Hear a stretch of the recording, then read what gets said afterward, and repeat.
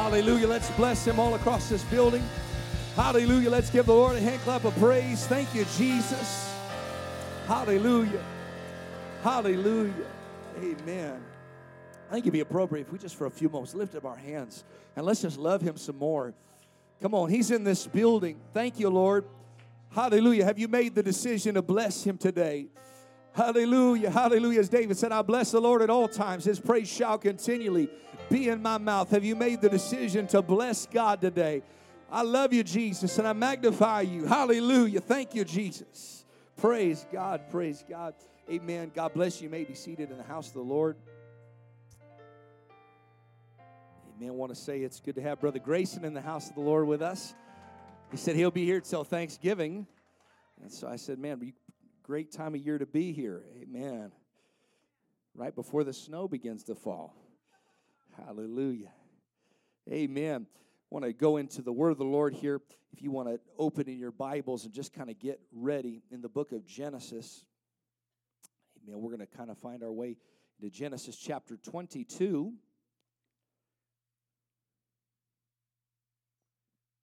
Amen. Last lesson, we studied, the last few lessons, we were studying really the last few chapters, the last few moments that you have of Abraham. And really what you are seeing is the greatest trying of his life. A lot of people think that the trying of Abraham was the 25 years of waiting. Those were all incredible trials. But they were all preparing Abraham to be in this moment. Amen. It was then when God finally answered his prayers and gave him the son that he had promised for 25 years that we find in Genesis 22 as we studied in our last lesson, that God looked at Abraham and he said, this child that I have given to you, I want him back. Amen. I want you to sacrifice the very thing that you have waited 25 years for. The most precious thing in Abraham's life. Amen. He does this. Amen. The Bible would later reveal to us he did all of this that he might prove him, that he might test him. Amen. He wanted to know, Abraham, do you really love me? Now you got to understand, in those days, even all the way through the Bible, the word of the Lord would declare to us that we must reject false deities and false idols, such as Baal. Amen. Baal worship was known throughout the Bible. In fact, you find Elijah on the Mount Carmel. He is fighting against the prophets of Baal. And one of the key components of idolatrous worship in those days and in the biblical times, especially amongst Baal worshipers, is they would take their children and they would put their children into the hands of their deity, whether it be Baal or Molech, and they would basically sacrifice their children. It was one of the most base human, just animalistic things to do. It was whether or not you wanted a better harvest this year or you just were looking for another blessing, you would sacrifice your children. And I know that we live in a Western culture where that seems so absurd, but there are still cultures out there today that have not been touched by the Bible, that have not been touched by Christian values and touched by biblical values, that when you say something like, don't kill, to us it's just commonplace, but to them it would be a life-changing, world-changing viewpoint. And this idea that God was against child sacrifice to us is absolute. We understand that, but they didn't. And so it seems absurd when we read the Bible that God would ask of Abraham to do the very thing we know that our God is against. Amen. Now, Abraham is operating by faith. He does not have a Bible. He does not have anything. He looks around the world around him, and he sees all of the other pagan deities, and he sees how they worship. And he is trying to navigate his relationship with God and understanding how God operates. And so he just knows whatever God tells me to do, that's what I need to do. And he sees all of the pagan worship, and he knows that his God is different. He's had enough conversations. He knows there's something different about his God, but then God asks him to sacrifice his son. And now we have the benefit of hindsight being 2020. God was not asking for human sacrifice. He was asking for willingness. He was not asking for his son to be sacrificed. He wanted to know, Abraham, do you love me as much as they love their gods? And I want to tell you here today that God is always going to find out in our lives what we love more. God is always going to find out. There will come a day. It may not be today. It may not be tomorrow. It might be next year. It might be next week. But I will tell you, God is going to find out from us. He is going to allow us to go through a moment of testing. And He's going to find out, do you love me more than they love their gods? Do you love me more than the things that I've blessed you with? Do you love me more than the things that I have given to you? Amen. I've found in my Christian existence, there's been times where I've loved God. And then there's been times I love what God does for me. Amen. I wish I could tell you that at all times I was operating under a pure motive. But the truth is, amen, I started loving the gift more than the giver. And there is going to be a moment in our lives like Abraham. It is a moment of testing and trying where God is going to find out, do you love the giver of gifts more than you love the gifts? Do you love the blessing or the one that does the blessing? Amen. I know you got all the things that you prayed for, and maybe you're still praying for some things. But if it came down to it and you had to give it all up, would you love Jesus more than all of those things? If it cost you the home, would you love Jesus more than the home? Hallelujah. This is where it gets difficult. Amen. Because we have to start being real practical. If God said give up the job, are you willing to give up the job because you love Jesus more than the job? If He said get rid of the cars, are you willing to get rid of the cars? Now, I'm not saying Jesus is going to ask anybody to do that, but it might be that if it's the thing that's keeping you, amen, it's stopping you from getting to Jesus, amen, He will ask you to remove those things. He is a jealous God, and He will have nothing before Him, even the things He gives us. Isaac was a promise from God, but He will not have anything between you and Him. And I want to tell you, even when He blesses you, amen, that blessing is a test. You got to be willing to pass the blessed test. And everybody said amen. It doesn't matter if it's, and let me just say this, it doesn't matter how good of a thing it is. Amen. Kids are a good thing, but you can't let kids get between you and God, right? A car is a good thing. A house is a good thing. Business and a job are good things, but you can't let good things get between you and God. Ministry is a good thing, but you can't let ministry get between you and God. There's so many good things that have come by the hand of God that if we're not careful, we will let get between our relationship with God. And God asked Abraham, He said, you got to give that to me. And Abraham, I want you to notice that every good quality starts somewhere.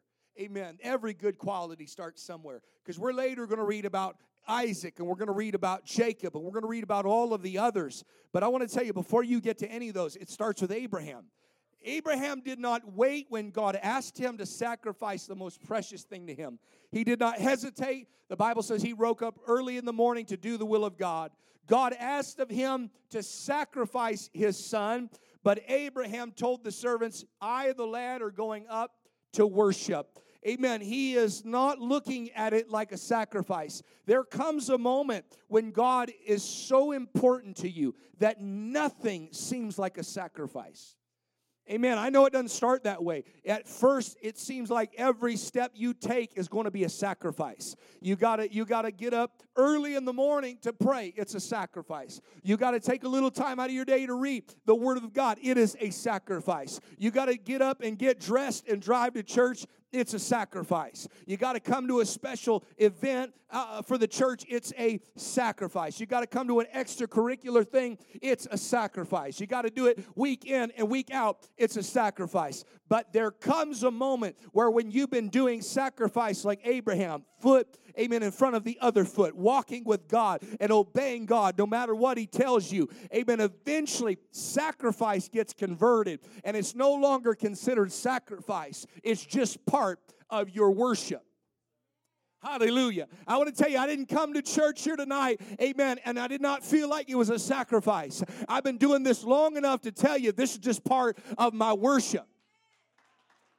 Hallelujah. Abraham at 100 and something years old climbing up a mountain, we might say that's a sacrifice. But to somebody like Abraham who's been doing it a while, this is just part of his worship. And I want to tell you, everything you do for God, it might start off like a sacrifice. But you do it long enough and you do it with the right spirit and you do it with the right motives. And eventually what was sacrifice becomes worship. Somebody give the Lord some praise here today. Hallelujah. Amen. Everything we do for God, it eventually becomes part of our worship. He told the servants, we're going up to worship, but this is something else he said, we're coming back down. Abraham understood something about God. You know, you walk with God long enough, he gives you revelation.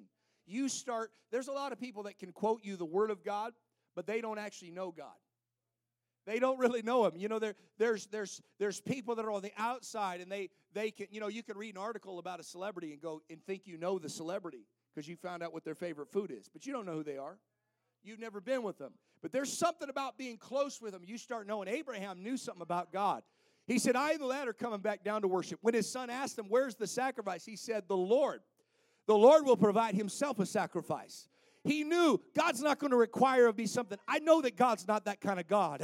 He's not going to ask me to sacrifice my son. And even if he does ask me to sacrifice my son, he believed God was powerful enough to resurrect his son. He believed that God promised that in Isaac shall all the nations of the earth be blessed. And Isaac was the promised son. And even if he had to kill Isaac, God was bringing him back. He walked with God long enough to know you cannot kill a promise, that God's promises are yes and they are amen. And when God gives you a promise, even if it dies, it's coming back.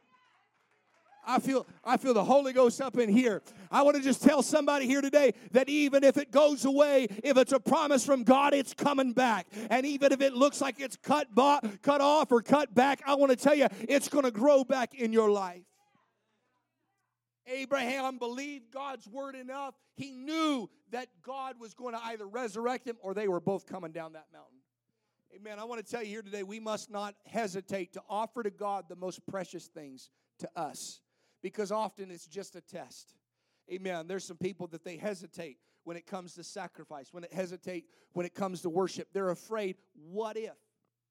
What if I give it and I go broke? What if you give it and you get blessed? Amen. I want to tell you, what if you live on the other side of this? I trust in God.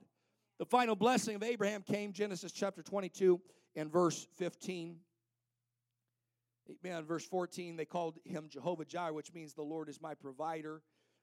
There on Mount Moriah, symbol of Jesus, later in the New Testament, walking up that mountain called Calvary, which you can see from Mount Moriah. Verse 15, and the angel Lord called to Abraham out of heaven the second time.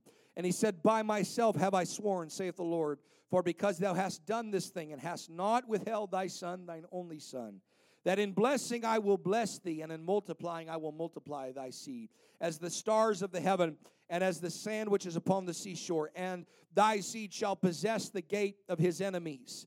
And in thy seed shall all the nations of the earth be blessed. And because thou hast obeyed my voice. I want to tell you, there was a blessing that came upon Abraham that would have never came if it were not for something called obedience.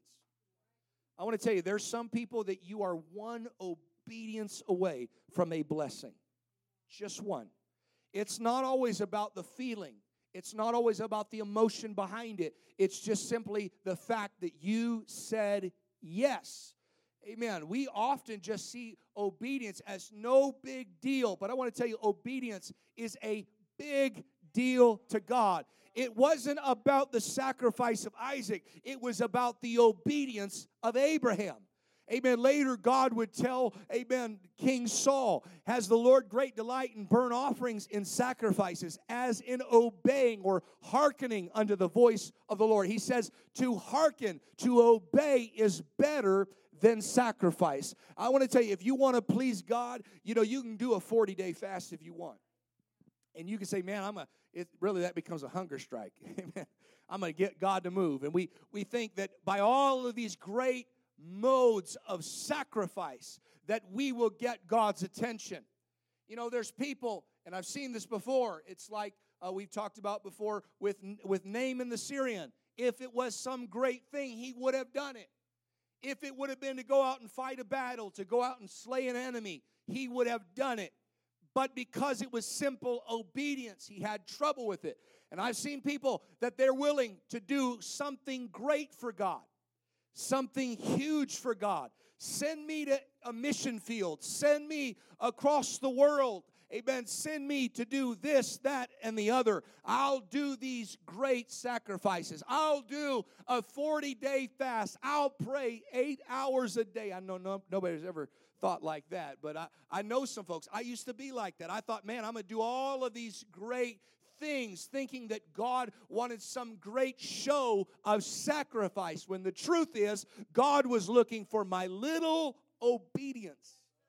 Hallelujah. God is not looking for great shows of affection, and God's not looking for these great shows of sacrifice. Amen. I've seen people do these great, grandiose shows of affection and shows of sacrifice, and yet they have neglected the daily obedience. And God is more interested in us doing the daily obedience. And there is a blessing that comes upon the daily obedience. And there is favor that comes from heaven that will only come upon your life by being obedient to God. No 40-day fast will do it unless God had asked you to do it and you're just obeying Him. I want to tell you, there's some things obedience takes care of that sacrifice never will. Somebody give the Lord some praise. Hallelujah.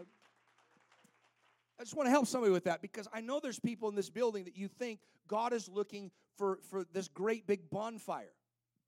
No, this is what the Bible says, and we'll get into it when we get to the tabernacle, that the fire in the tabernacle was to never go out.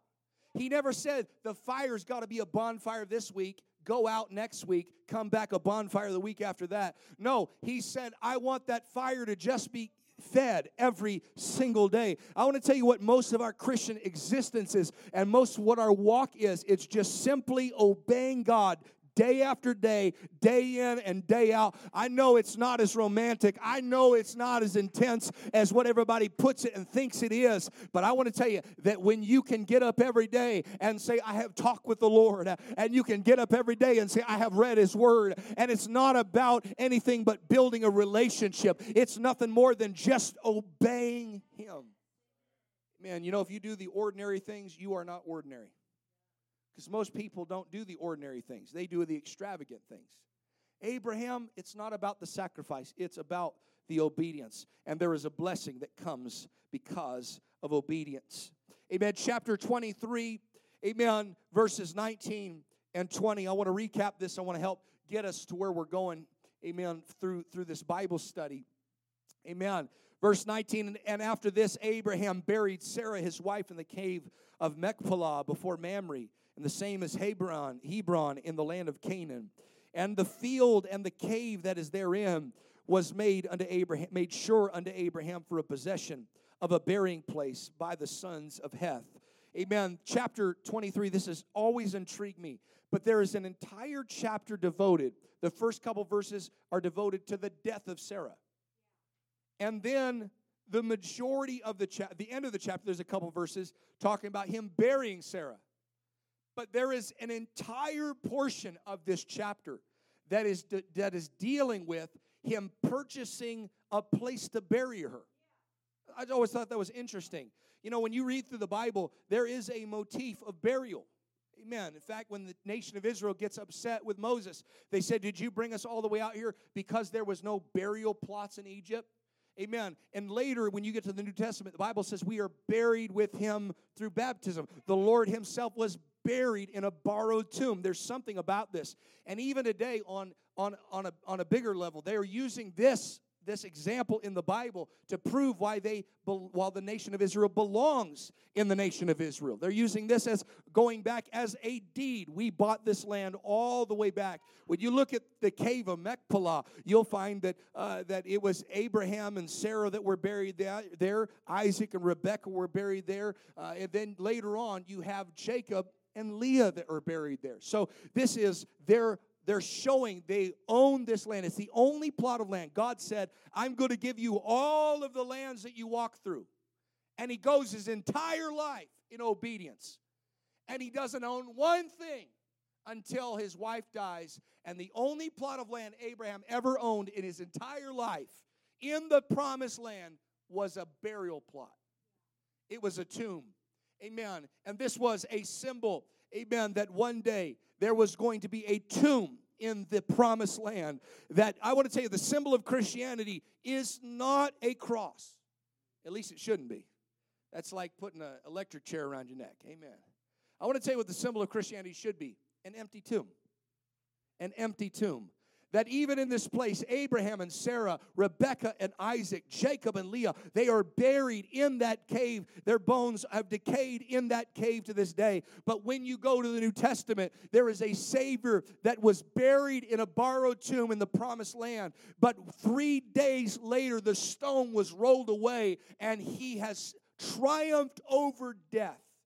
And that cave is empty. Amen. I thought it was interesting that was the entire chapter. We'll get to chapter 24 here in a minute. But once Abraham and Sarah passed away, Isaac became the new patriarch of the Hebrew people. We know very little about Isaac from the biblical account. Much is written about Abraham and about Jacob, and we'll talk about here in a little bit. But Isaac is mostly a mystery. Isaac is not known for much in the Bible. We do know him as the promised son that allowed himself to be sacrificed. He was obedient. He was willing. He was the son that obeyed his father's wishes to marry the right girl. I think that makes a big deal, amen, when you talk about the patriarch of the Bible. He was the son that obeyed God and did not go down into Egypt in the time of famine. And God blessed him with 100-fold. Amen. That's about all the Bible says about this. Think about what the Bible goes over and over and says. The God of Abraham, Isaac, and Jacob. And yet what I just told you is about all you'll read in the Bible about Isaac. Again, not a lot of fanfare for Isaac. It's not as extravagant for Isaac. And yet Isaac is somebody who is not out there inventing new things. In fact, when he's redigging wells, he's just naming them the way his father named them. There's not a lot written about him. He is simply obeying his father. He is simply obeying God. He is simply doing the task that is at hand. He is simply being a husband. He is simply being a father. He is simply being a grandfather. I want to tell you, we often overlook these acts of obedience as being no big deal. But I want to tell you, if you get up every morning and you go to work and you get up every week and you pay the bills every month and you take care of your family and you're a good husband or a good wife, you're good to your kids and you're good to your grandkids. Amen. There may not be a whole lot written about you, but I want to tell you, he's still the God of Isaac. He's still the God of those that are just steady. He's the God of those that are just willing to obey. He's still the God of those that are willing to just do what they were taught and live according to the word of the Lord. Amen. There's not enough. I wish that we could write more about Isaac, because Isaac's a hero of the faith. Aside from the sporadic references we have to Isaac throughout the Bible, most of his life is found in Genesis 26. In fact, I'll just explain it to you without reading. You can go home and read it at your own leisure. But the entire chapter of 26, amen, is recounting how he redug the wells of his father Abraham. He honors his father by naming them the exact same thing. It's interesting that more is said of Isaac digging wells than any other activity. That's all his life was really all of his life in the chapter 26. That is the majority of his life. Think about it. When you go to die, and we put you in your tomb, and we put the little gravestone over there, well digger. There's not a whole lot there. That's not necessarily something I would want written on my gravestone, but it was an important role to the story of God's people. Think about it. Without water, they would have all died.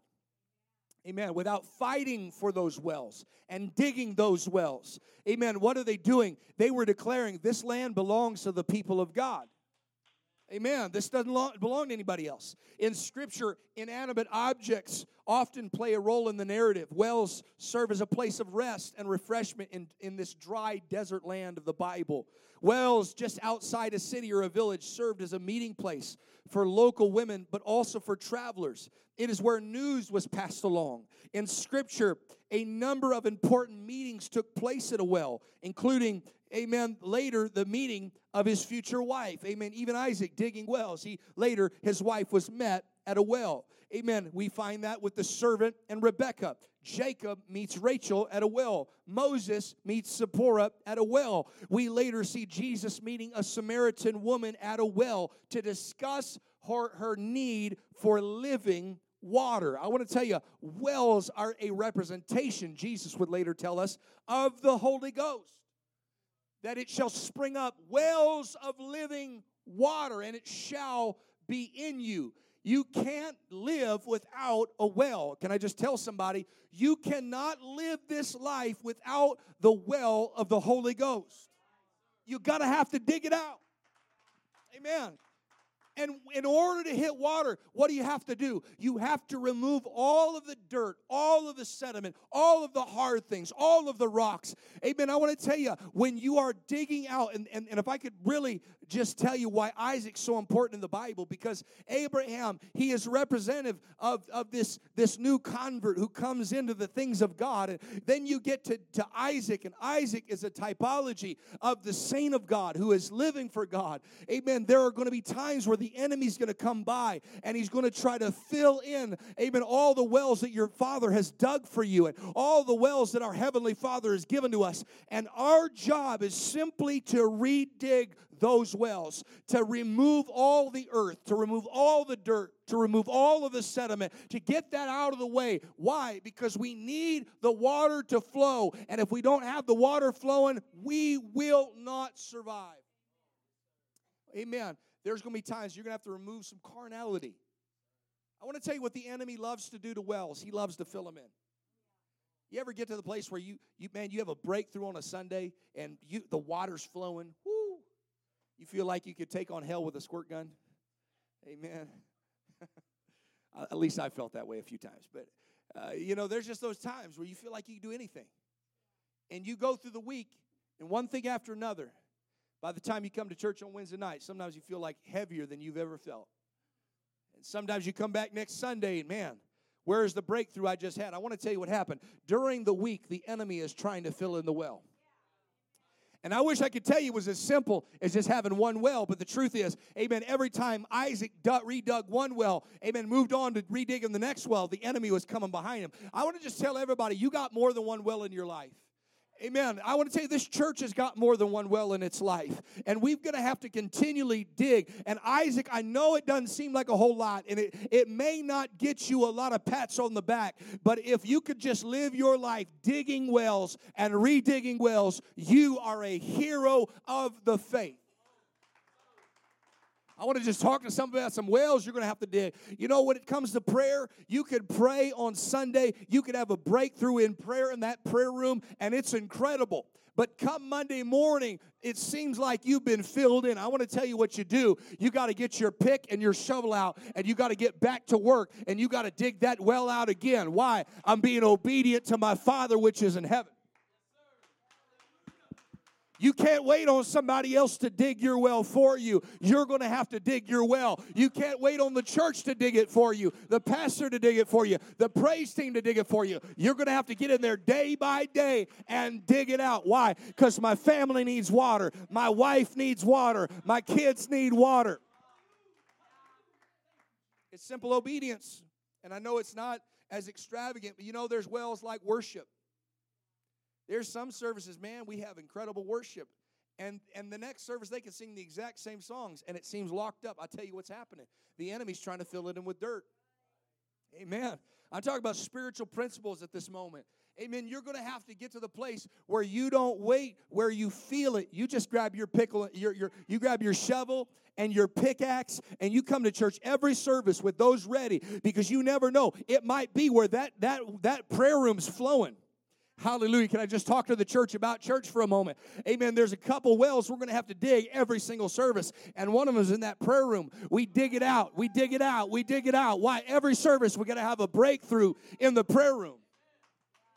The next place you come to church, we're going to start with praise. And there's going to be some services where it's flowing and you don't have to do nothing. It's just flowing. Amen. And there's other days where the enemies come by and try to fill it in. Where church, we got to have a breakthrough in the prayer room. Then we got to come into the service and we got to have a breakthrough in the service. What does that look like? I got my shovel ready. And I'm digging, and I'm digging. What is that? What I preached about a couple Sundays ago. I came prepared. I came prepared to dig this thing out. I came to prepare until there's water flowing. Every service, it makes a difference. And then you got to get to the next place. That's the preaching. And as a preacher, I'm going to bring my shovel with me every service. I'm going to try to dig it out. But there's sometimes where, man, I feel like I hit a brick wall. Amen. What do you got to do? I want to tell you what it's going to take. The entire church bringing a shovel and saying, we're going to dig this thing out. Because the devil doesn't want you to get a word. The Bible says that the preaching is instructing those that oppose themselves. And there's something about when the word comes forth and that word can heal you, that word can deliver you. All it takes is one revelation and your family's never the same. All it takes is one word and you're healed forever. And the devil doesn't want you to get a word, so he's going to try to fill it in. Well, you got to say, devil, I'm going to come to church every service, and I'm going to pray until the water flows. I'm going to praise until the water flows. I'm going to preach with the preacher until the water flows. And then you get to the next stage, and that's the altar call. I'm just talking about church for a moment. I could list a bunch of things, and I will here in a minute. But, you know, when it comes to the altar call, you got to break through in the altar. You can't break through in the altar if you're sitting in the back. You got to get to the altar. You can't expect the visit. And I'm just pastoring for a moment. I hope it's okay. I don't have anybody on my mind, no bones to pick with nobody. But I'm on this well thing, and I'm gonna dig it out. Amen. But there's something about when you come to church. If we want to see visitors pray through to the Holy Ghost, every saint ought to be in the altar.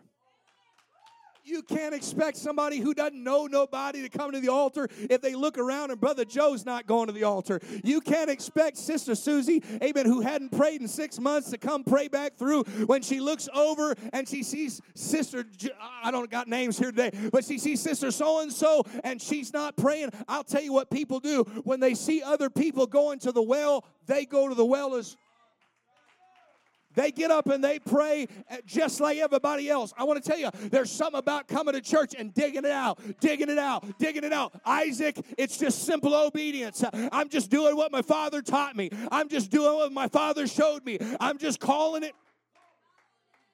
I want to tell you, when it comes to life, you cannot wait for things to be dug out. You have got to dig it out. And all of Isaac's life, he's just digging. He's just obeying. He's just following in the footsteps of his father and just doing what it takes because he knows if I don't dig this out, we don't survive. I want to tell you, churches that don't dig these things out die. Amen. On a personal level, there's so many things. It's your prayer life. It's your Bible study. Amen. The devil will fill it in with all sorts. Well, I got so many other things going on. You're right, you do. Amen. You're right, you do. Every excuse is valid when we see it through our own lens, but the truth is we got to push the excuses to the side and understand I can do all of this stuff, all of the things I think I need to do, which I do need to do, but if I neglect these other things that God has asked of me, I promise you this, without water in the desert, we all die. And without the things of God operating in our life, it doesn't matter all these other things we involve ourselves in. I want to tell you, it shrivels up, it starts to decay, and it dies. You got to have a well. You got to dig a well for your family. You got to dig a well for your ministry. You got to dig a well for your marriage. You've got to dig a well for your kids. You got to show them. Abraham was the one showing his son how to build altars and how to dig wells. And Isaac, all he did was he lived his life building altars and digging wells. Amen. Living in the promises that God has given to him. Somebody lift up your hands and let's pray. Hallelujah. Thank you, Jesus. Thank you, Jesus. Amen. We see that Isaac is a man that relied and trusted in the wells that his father had dug for him. And he redug them, and he named them after they had been named. Amen. When we carefully examine Isaac's life, we see a man who's blessed with a unique ability to trust. Amen. We've already read and talked about in our previous lessons how Isaac trusted Abraham on Mount Moriah. He trusted that God would bless him in the time of famine. He trusted and relied upon the wells to give him water. He trusted in his father to make sure that his father would get him the right wife. Amen. The Bible says it wasn't until he was about 40 years old when he got married. Sounds like a lot of trust there. Chapter 24, amen, is all about an oath between Abraham and his unnamed servant. If you want to turn there, Genesis chapter 24. All of this, you're going to see a common theme of obedience, of trust, amen, and of willingness. That is what is marking Isaac's entire life. Trust, obedience, and willingness. Amen. Chapter 24, verse 1, and Abraham was old and stricken in age, and the Lord had blessed Abraham in all things. And Abraham said to his eldest servant of his house, that ruled over all that he had, put, I pray thee, thy hand under my thigh, and I will make thee swear by the Lord, the God of heaven and the God of earth, that thou shalt not take a wife unto my son of the daughters of the Canaanites, among whom I dwell. Amen. But thou shalt go unto my country and to my kindred, and take a wife unto my son Isaac. And the servant said unto him, peradventure, the woman shall not be willing to follow me into this land.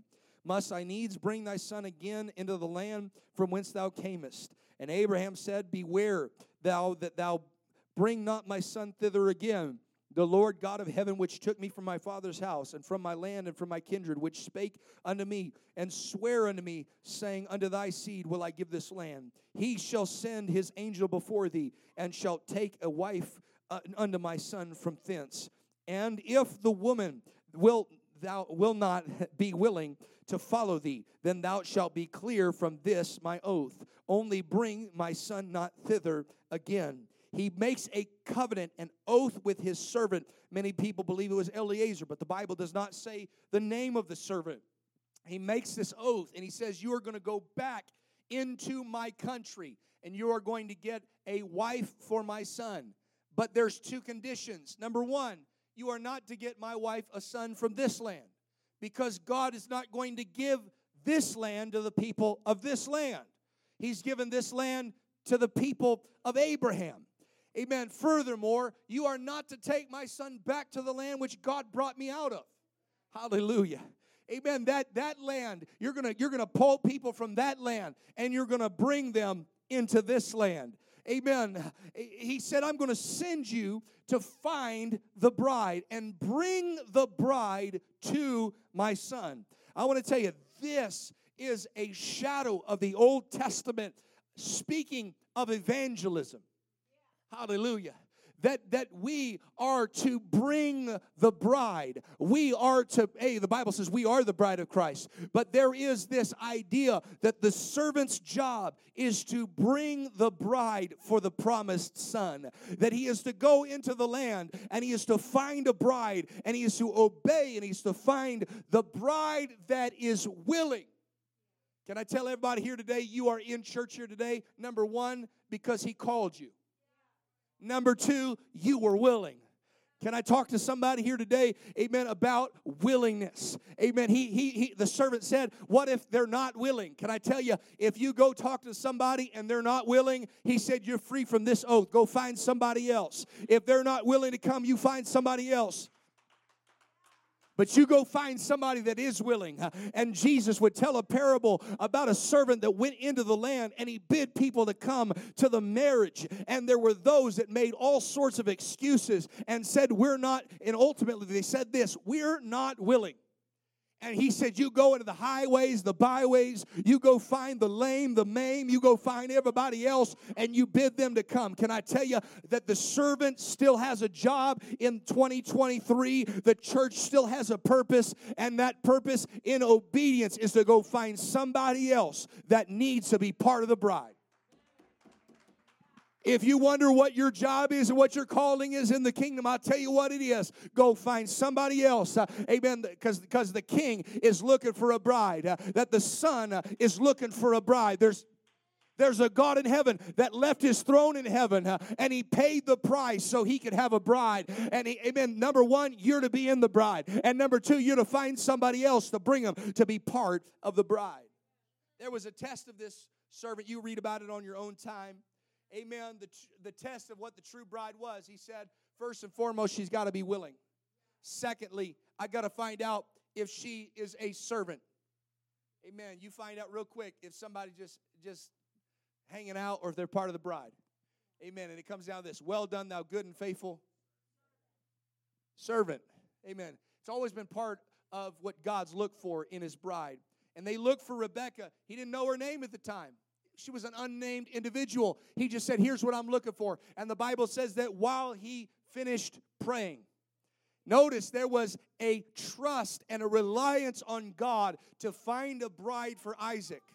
Isaac was waiting on his bride, and he had to trust God, and he had to obey his father. And his father was waiting on that bride to come back, and he had to trust that that bride was coming. And when Rebekah showed up, part of the servant's request was that she would not only give him water, but she would give his camels some water as well. But I want to tell you about this bride for a moment. The bride didn't just do the bare minimums. She gave him water. And the Bible says all 10 camels. She didn't just give them a little bit of water, which was what his prayer request was. But the Bible says she gave them water until they could drink no more. I want to just tell you, amen, if you're part of the bride, you got to have that kind of attitude.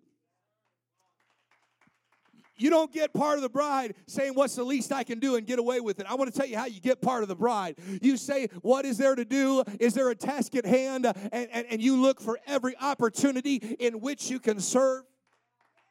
The Bible says all 10 camels drank until they could not drink anymore. Depending on who you read there, that camels can drink at one sitting anywhere from 20 to 30 gallons each. You do the math. That means this little servant girl, she took 300 gallons of water just to feed the camels. Amen. I want to tell you that if it was a 5-gallon bucket and she was more ripped than most of us in this building, she took 2 at a time. Amen. That was 30 trips. If she could only take one, that was 60 trips. And this little girl, she thought, amen, she had no idea that this guy that was coming by was actually about to introduce her to her husband. She had no idea that this was connecting her to her destiny, but she just saw an opportunity to serve, and she started serving with fervor. Can I just tell the church, amen, we're part of the bride. And this is the attitude we should all have. Amen. Turn to your neighbor and tell them, water the camels. You got to water the camels. There's some camels you're going to have to take care of. There's some things you're going to have to do. And it's not the bare minimums. But when you live for Jesus, it's going all in. It's taking all your blood, sweat, and tears, all of your energy, all of your time. I want to tell you, you can't live for God halfway, part of the way. You got to go all the way in. Amen. She fed and gave those camels 300 gallons of water from the well. Rebekah is unique in her own right. Like Sarah, she is initially unable to conceive children. So what does Isaac do? Isaac does what he always does. He trusts in God. Amen. He begins to pray. And the Bible says he prayed for his wife, and God miraculously enabled her to conceive children. Rebekah begins to have complications. And what does she do? She doesn't wait for somebody else to pray. Why? She's the type of person that waters the camels. She began to pray to God for herself. And can you believe it? When she began to pray, God began to answer. Amen. Rebekah is the first woman in the Bible to have her prayers recorded. She is also the first person, amen. You see, other people, they complained and God spoke, but this is the first person, her prayers were recorded and God began to answer her. You got to understand, before her marriage to Isaac, she was a pagan. She worshiped idols, but there was something, and this is the whole point of what I'm talking about here tonight. There was something about Abraham that got into Isaac, and there was something about Isaac that got into Rebekah, and there was something about Rebekah Rebekah that got into Jacob, and there was something about Jacob that got into the 12 tribes, and there was something about the 12 tribes that is followed all the way down to us here today. Amen. Isaac introduced his new bride to the one true living God. Amen. And he told her and taught her, when we don't know what to do, we pray. When we don't know what to do, we trust God. When we don't know what's going on, we talk with the Lord. And he taught her that when you pray, God answers. That when you trust God, God comes through. Can I just tell somebody, there's something about walking in obedience, walking in willingness, and walking in trust that makes your walk with God so vibrant and so incredible. I want to tell you, when you walk in obedience, amen, there's a blessing that comes upon you. When you walk in willingness, there's opportunities that are open unto you. And when you walk in trust, there's a peace that God gives you that nobody else can give you. Would you lift up your hands? Let's stand across the building and lift up our hands all across this place. Hallelujah. Hallelujah. God, I want to be a person of obedience. I want to be a person of willingness. And I want to be a person of trust. And if you can get those three qualities working in your life, I want to tell you, your walk with God will become that much more vibrant. Somebody pray in this building. Hallelujah. Hallelujah. Thank you, Jesus. Hallelujah. Hallelujah. If you notice it, Isaac obeys his father, trusts his father, and is willing to be a sacrifice. And eventually you get to Rebekah, who is obedient to the call. She follows in that call. She is willing to that call. And it is there that she also finds herself trusting even when she doesn't know. Think about this. This servant comes by and says, "Come." And she doesn't hesitate. She just says yes. And all of biblical history rests upon an individual like that. And sometimes we look at those three qualities and we go, what's the big deal with obedience? What's the big deal with willingness? What's the big deal about just trusting God? I want to tell you, the entire biblical account rests on those three qualities. And what would happen in your walk with God? What would happen in your life if you just looked at those three qualities and you said, God, how is my obedience? Am I digging wells because I was asked to do it? Amen.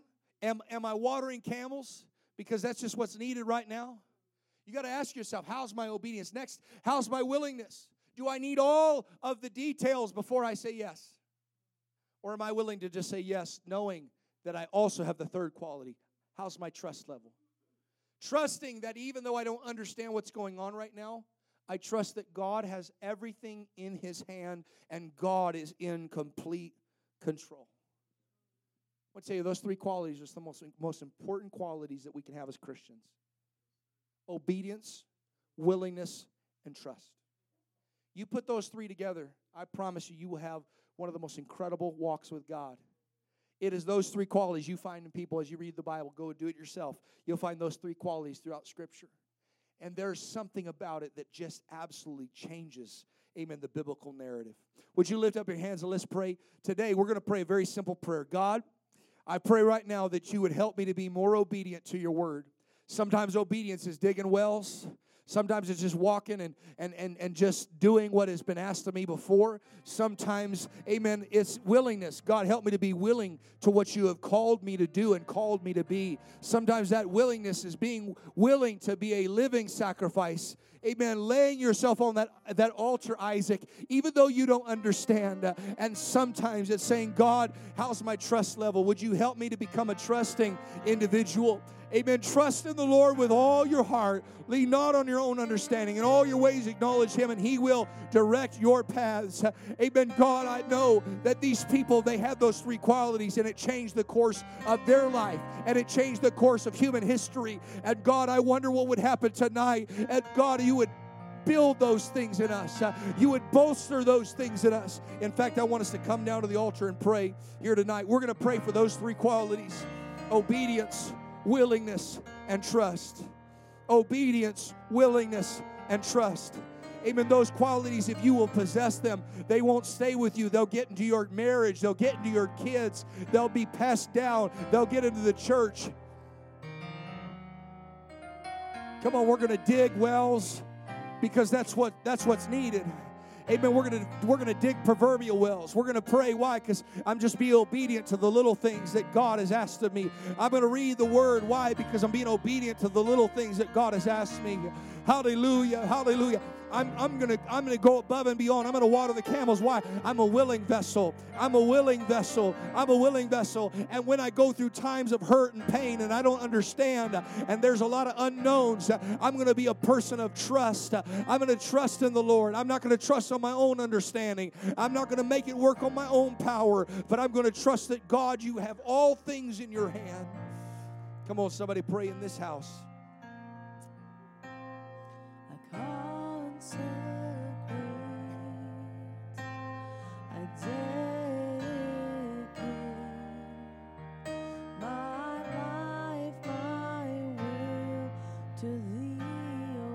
God, I want to be an obedient, willing sacrifice, God. You can use these hands. You can use this voice for your kingdom and your glory, Lord. I want to be a willing vessel. Come on, let this be your prayer tonight. Vessel you can use. I want to be a willing vessel, the instrument you choose. I want to empty of myself, available to you. So let me be a willing vessel.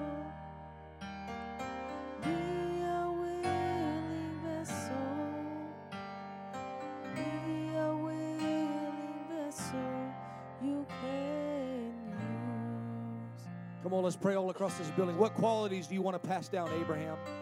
What qualities do you want to pass down to Isaac and Rebekah? Come on, Mom and Dad. What qualities do you want to pass down to your kids? Come on, are they going to see you digging wells and building altars? Are they going to see you willingly watering the camels and doing the above and beyond? Or are they going to see you as somebody who just does the bare minimums? No, I want the right qualities to be passed down to the next generation. Hallelujah. Come on. Isaac, you got to see Abraham's sacrifice, and Jacob's got to see Isaac's sacrifice, and there's got to be something the kids see. Hallelujah. Parents, what you do is not in vain. Everything you do is important.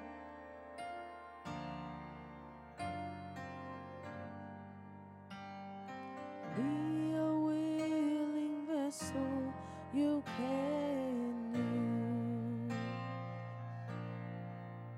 Maybe an unknown place or a foreign soul. I am yielded now. Send me, I'll go to share this gospel with those who have never heard. I empty myself completely yours. I want to be a willing vessel, a vessel you can use. I want to be a willing vessel, the instrument you choose. I want to empty of myself, available to you. Let me be a willing vessel, be a willing vessel, be a willing vessel you can use. Come on, let's pray all across this building. Thank you, Jesus. Thank you, Jesus. Come on, somebody pray. God's not looking for extravagance. Somebody pray.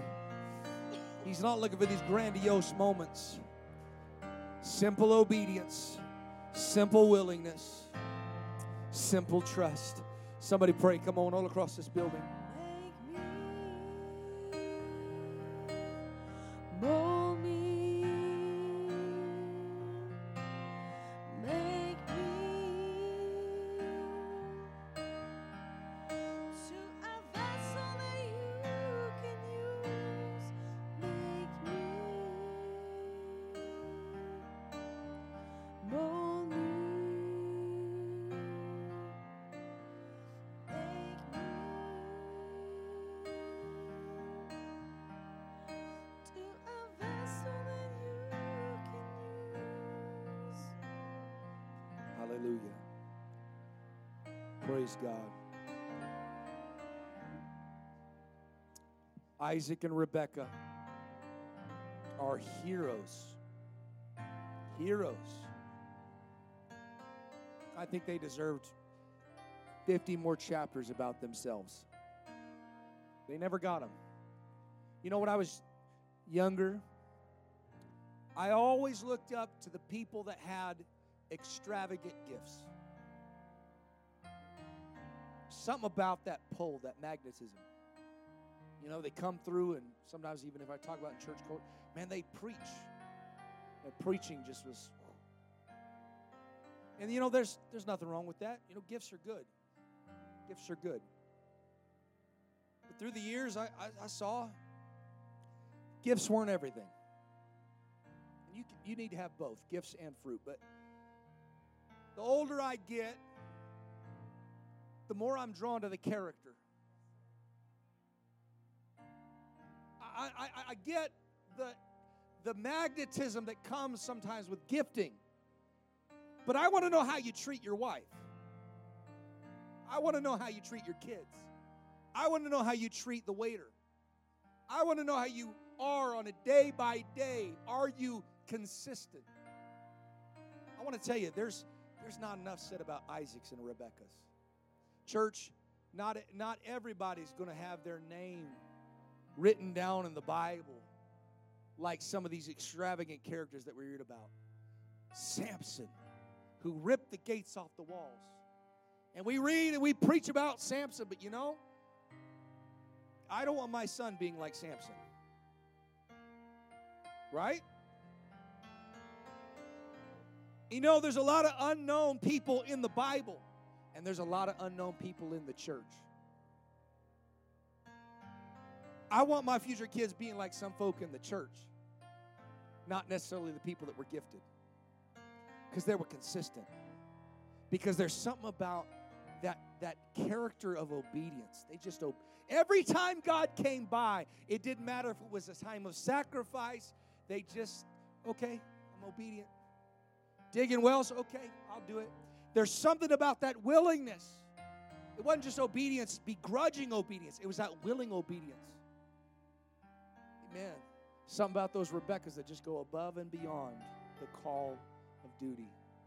Not because they have to. And there's something about people that just day by day, they're consistently trusting in God. Trusting in God is not these big moments. It's every little moment. It's not just trusting God when your whole world gets turned upside down. And now I trust God. No, you trust God in the little everyday moments of your life, and then when something big happens, right? I don't believe that Daniel started praying right before the lion's den. I don't believe that Shadrach, Meshach, and Abednego, they started practicing their ability to stand as we were preached to last week. I don't think they just started that. I think they were doing that for a long time. There's something about people in the church. I want to tell you, if you can get these qualities, these characteristics in your heart, and you just start developing on it day by day, I want to tell you, you're my hero. If nobody else is hero, you're my hero. Amen. And I believe that there's people that are going to look, because Jacob, although he's a knucklehead sometimes, we'll read about him, he gets some things. He gets some real spiritual things. He didn't get that from anywhere else. He got that from home. And I want to tell you, whether it be your biological kids or people that come in the church down the road, they're going to be watching. Church, let's give them something good to look at. Amen. Amen. Would you lift up your hands one more time? Let's pray. God, I want you to create in us the right character. By your fruits you shall know them. That's character. God, I pray, Lord, that you would develop in us the right character, God, so that when people come and future generations show up, God, I pray, Lord, that we would have the right character, God, that they would see the consistency, they would see the obedience, they would see the willingness. God, I pray, Lord, that these characteristics would be in us and abound, God, that they would see these are people that pray. These are people that dig wells. These are people that worship. These are people that trust God in big things and in small things. These are people that serve God in moments of doubt and moments of the unknown, and they serve God when they understand everything that's going on. In moments of blessing and moments when they don't feel very blessed. I pray, God, that that would get into our bones here today. In Jesus' name, we pray. Amen. Shake hands, be friendly, love one another. Don't forget, Saturday night right here at 7:30 p.m., rob Peter to pay Paul, get gas money, whatever you got to do, get here. Amen. In Jesus' name, we'll see you on Saturday at 7:30 p.m.